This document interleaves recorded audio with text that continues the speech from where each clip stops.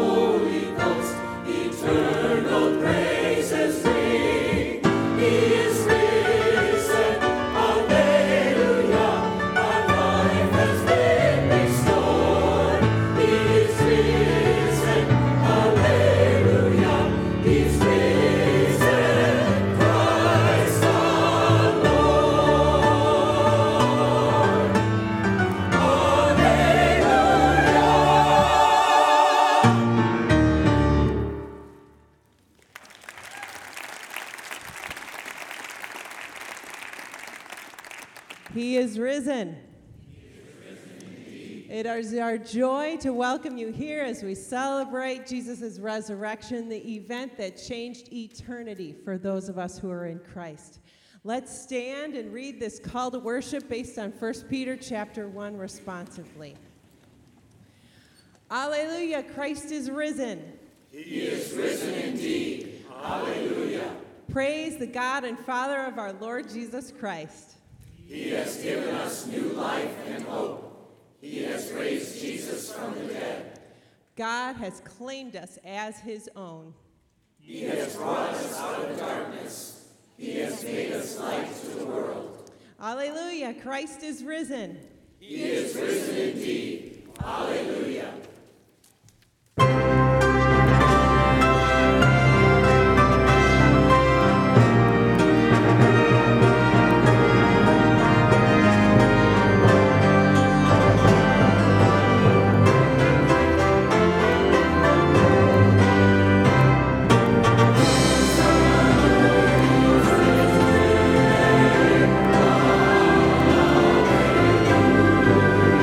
Sons of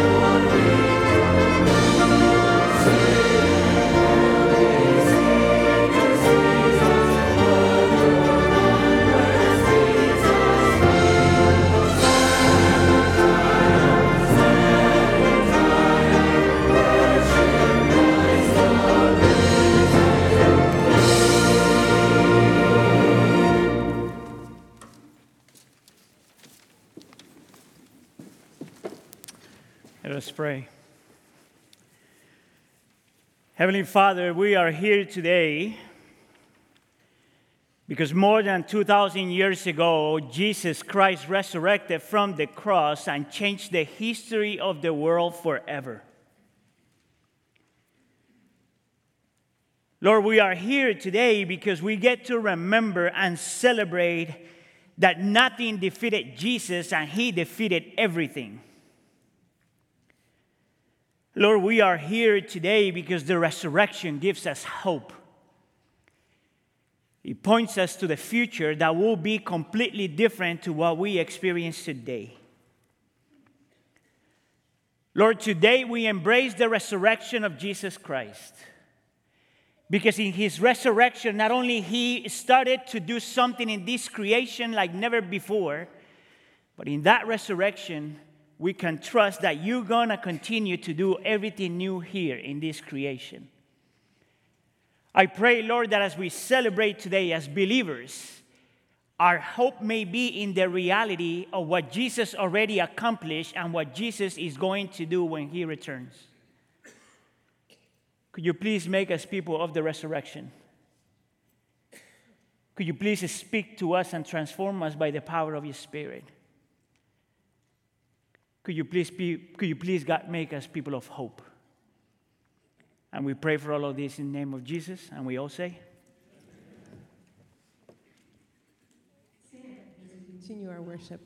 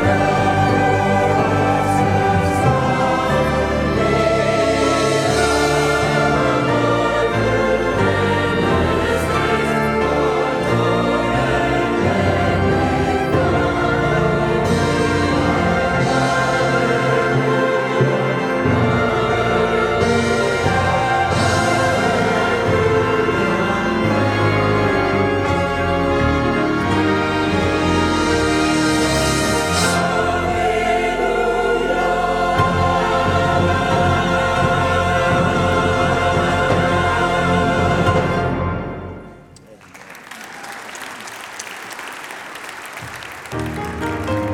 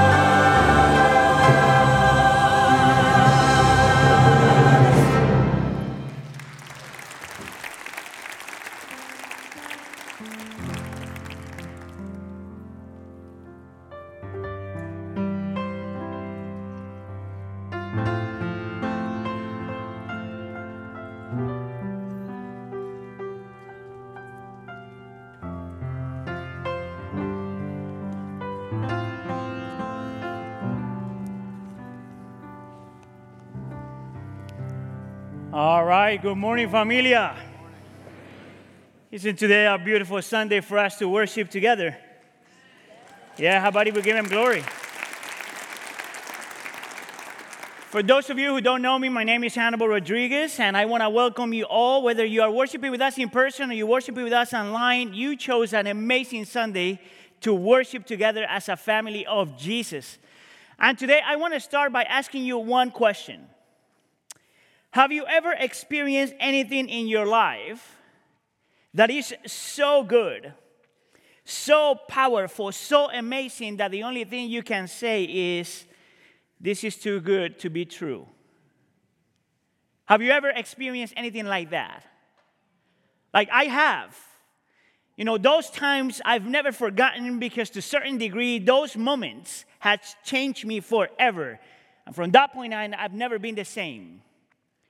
Those are those moments in which you say, this is too good to be true. One of those, for me, was when I got married. You know, I remember seeing this beautiful 23-year-old girl walking toward me, and I'm feeling within myself this thing that says, this is too good to be true. You know, that celebration got even better when I saw in my wife's expression a feeling similar to mine. But the other way around, she's looking at me and she's saying, is all of that for me? She did not say that. I think that for most people that have gotten married, you know, at least at the beginning, this was the experience, you know? Was this really good? Was this really so good that it's so good to be true? See, I've performed and officiated many weddings, and I'm yet to find a couple in which they see each other at that moment and they go, I've never seen that. That's because it's one of those moments that is just too good to be true, you know? It was the same thing for me when I got my daughters. You know, they're coming out of, you know, there with all the stuff on top, and yet I remember, like, it was a hyper spiritual moment in which I see these beautiful girls, and it's like, this is too good to be true. How about if I tell you that something similar to that was what the disciples experienced when they saw Jesus resurrected? How about if I tell you that expression that I just shared with you is precisely the way that we could describe what the disciples experienced when they saw Jesus resurrected? See, in Luke chapter 24, he appears to the disciples, and many of them thought that he was a ghost. But then Jesus shows them his hands and his feet to prove them that it was him and that he was not a ghost. And Luke chapter 24, verse 41 says this: they still did not believe it because of joy and amazement. So I hope you can see that there's something weird happening there, in which the disciples are looking at Jesus and they're thinking, wait, is this true? You see the combination of the phrase, don't believe, joy and amazement. The best way I can translate that is the expression, this is way too good to be true. And today, with the time that I have left, I want to give you 5 reasons why the resurrection of Jesus Christ, based on Luke chapter 24, is too good to be true. And yet it is. 5 reasons. So I need you to do me a favor. Could you look at the person next to you and ask the question, do you really understand what the resurrection means? Go ahead. Let me give you the first one. If Jesus resurrected, then that means that our debt was paid in full.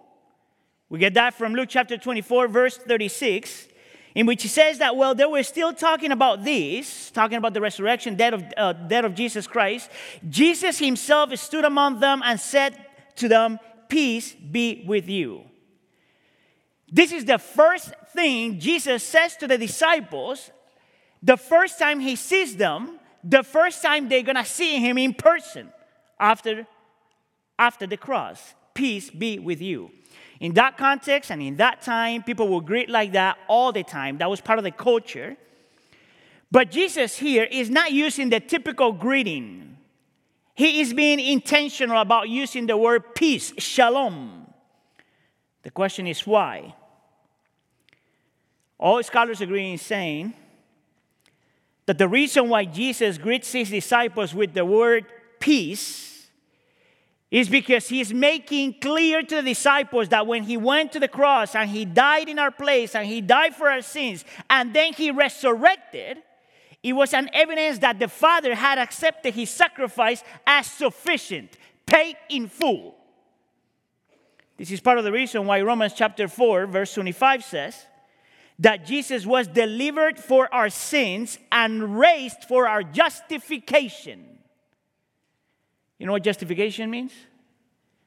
That if we have placed our faith in Jesus Christ, we are in him and his righteousness is imputed to us. He takes what we deserve, he gives us what he deserves, paid in full. Now, if you don't understand that just yet, let me break it down for you. That because of the resurrection, if you have placed your faith in Jesus Christ, your debt is paid in full, meaning that nothing, can you say nothing? Nothing can separate you from the love of God in Christ Jesus. Nothing. Because the debt has been paid in full. Because your debt has been paid in full means that you don't have to do anything to earn God's salvation. Jesus purchased that salvation for you. It's paid in full. Because the debt is paid in full, there is no condemnation. If you are a believer, if you have believed and repented, you don't need to earn the approval of God. You have been approved by God already. Did you know that part of the reason why we repent is not because we're trying to earn anything from God, but because we already have God? Because your debt has been paid in full. There's no need for you to allow shame or guilt to control your life. Paid in full. The resurrection is way too good to be true, and yet it is. Number two, if Jesus resurrected, that means that your future is much better than whatever you had before. Luke chapter 24, verse 36 says that while they were still talking about this, Jesus himself stood among them and said to them, "Peace be with you." Now, I love that verse because it doesn't tell you how is it that Jesus made it into that room, you know? The verse doesn't tell you that he came and knocked on the door and he says, "Could you please let me in?" The verse doesn't tell you that he walked through the people to be right in the middle of the conversation. No, scholars agree in saying that Jesus just appeared. Apparently, what happened here is that Jesus, the post-resurrection Jesus, was much better than pre-resurrection Jesus. Apparently, he had some abilities that he did not have before in human form. And what the Bible is going to tell us, that will be our experience just as well and just as much. That if Jesus resurrected and we have placed our faith in him, our future version will be much better than the current version. So if you think that you're good looking, you got to wait to how you're going to look in the future. If you think that you're right now, you're good, you got to wait to how you're going to look in the future. And if you're struggling, don't worry, just wait to how you're going to look in the future. This is why Paul says in 1 Corinthians chapter 15, verse 43, that we will be raised in glory. Listen, I don't know about you, but I'm 46, and I feel that I'm falling apart. Are you guys falling apart? You know, I'm trying to eat better. I'm trying to go to the gym more often. I'm trying to slow down the decaying process of being a human being. And yet, since I started going to the gym more often, I'm feeling pain in areas that I did not know existed. Because that's part of what it means to be a human being.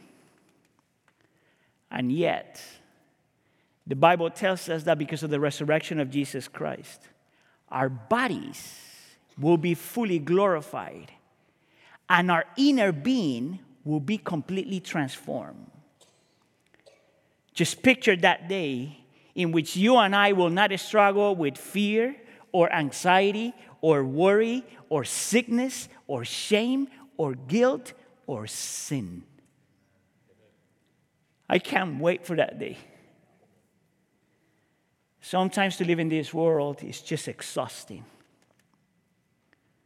And the resurrection is changing all of that. There's more than that, though. Because if you have lost a loved one, you know that one day you're going to see them again.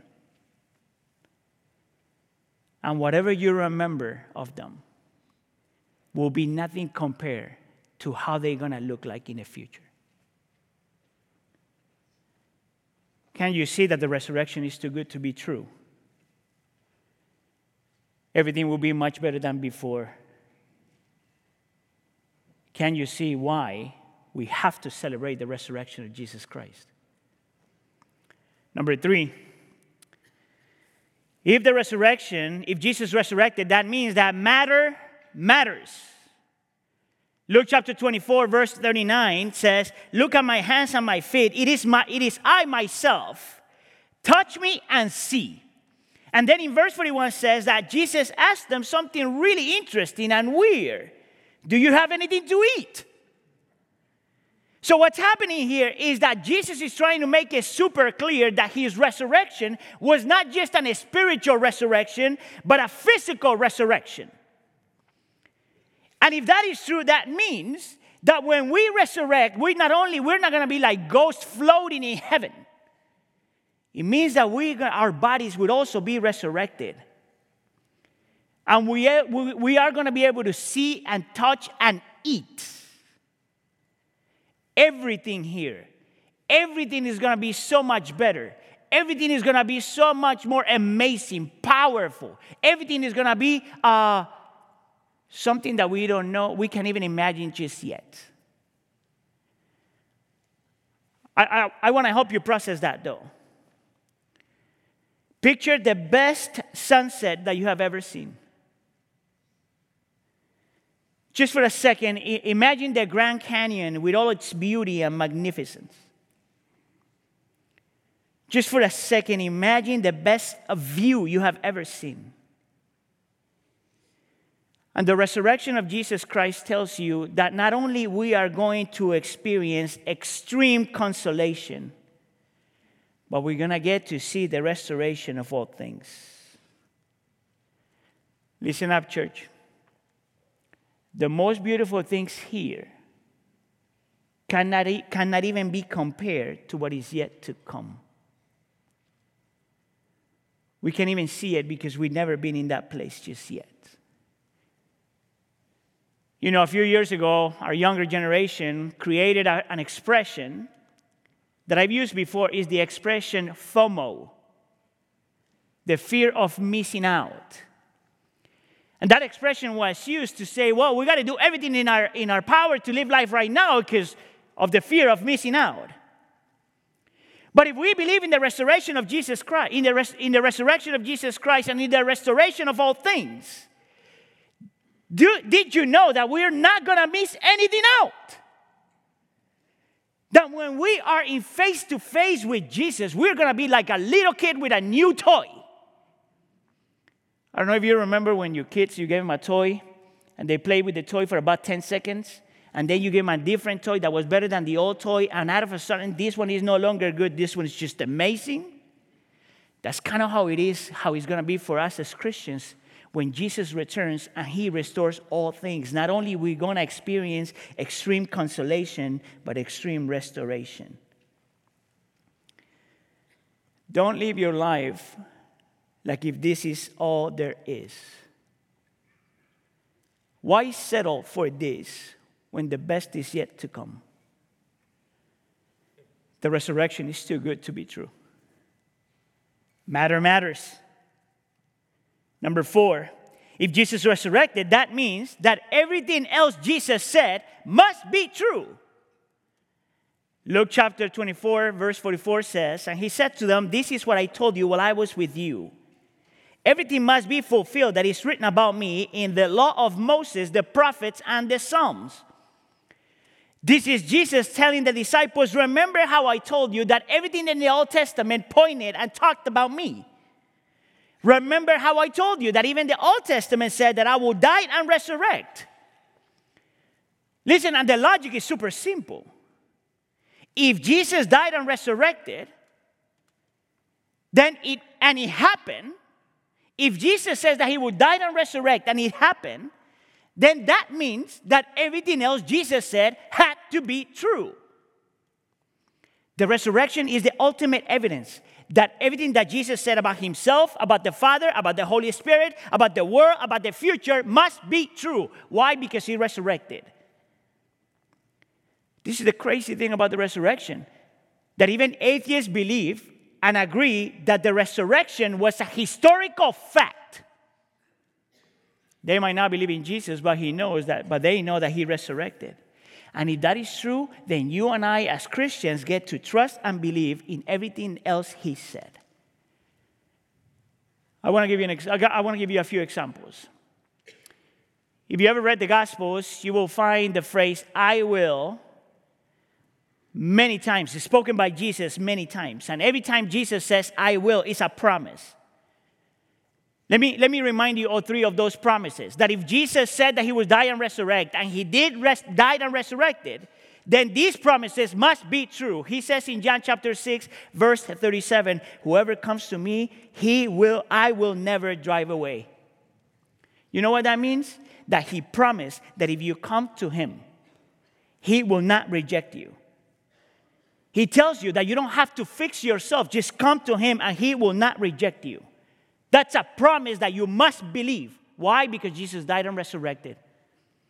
In Matthew chapter 11, verse 28, he says, come to me, all you who are weary and burdened, and I will give you rest. That promise says that because Jesus died and resurrected, he says that if you come to him, those of us that are tired already, you will find rest. That's a promise. In Matthew chapter 28, he says, I'll be with you until the end of the world. That's a promise. And he tells you that if you have placed your faith in him, he will never walk away from you and he would always be present. Actually, Luke chapter 24 makes that clear when he talks about the third person of the Trinity, the Holy Spirit. Luke chapter 24, verse 49 says, I'm going to send you what my Father has promised, but stay in the city until you have been clothed with power from on high. If Jesus says that he would die and resurrect, and he did, then he also said that you will never be alone, and you will never be alone. The resurrection is too good to be true. It is the ultimate evidence that everything that Jesus says was and is true. And number 5, if Jesus resurrected, then that means that suffering has an expiration date. Luke chapter 24, verse 46, he says, he told them, this is what is written, the Messiah will suffer and rise from the dead on the 3rd day. And the Bible tells us that when Jesus died and resurrected was the beginning of him making all things new. The beginning of him gradually destructing all the suffering in this world. This is the reason why Paul in Romans chapter 8 says that the suffering of this present time are not worth comparing to the glory that is yet to be revealed. And that one day this creation will be set free. And that not only this creation will be set free, but we ourselves will be set free. I don't know if you can see it, but the Bible says that one day suffering will cease to exist. No more pain, no more disillusion, no more struggle, no more suffering. Peace be with you. The resurrection is way too good to be true, and yet it is. You know, some biblical counselors have used this expression to explain why is it that we suffer and we struggle so much. They use the term HALT. Hungry, angry, lonely, and tired. Make sure you remember those, because every time you struggle has to do with one of those four things. We struggle when we're hungry, either physically or spiritually. We struggle when we are angry, either physically or spiritually. We struggle when we're lonely, either physically or spiritually. And we struggle when we're tired, either physically or spiritually. But if Jesus resurrected, Jesus says to the hungry, peace be with you. One day you will be fully satisfied. And to the angry, he says, peace be with you. One day I will make all things right. And to the lonely, he says, peace be with you. One day I'll come back and you will never feel lonely alone. You will never feel lonely anymore. And to the tired, he says, peace be with you. Don't lose hope. One day suffering will cease to exist. The resurrection is way too good to be true. And yet it is. Amen? Let's pray. Beautiful Savior, we are not just doing and remembering something religious today. Today we remember and we celebrate and we embraced that the resurrection changed everything. Would you please help us see it, embrace it, and live in light of it? And we pray for all of this in the name of Jesus. And the church says, please stand as we celebrate the day of resurrection.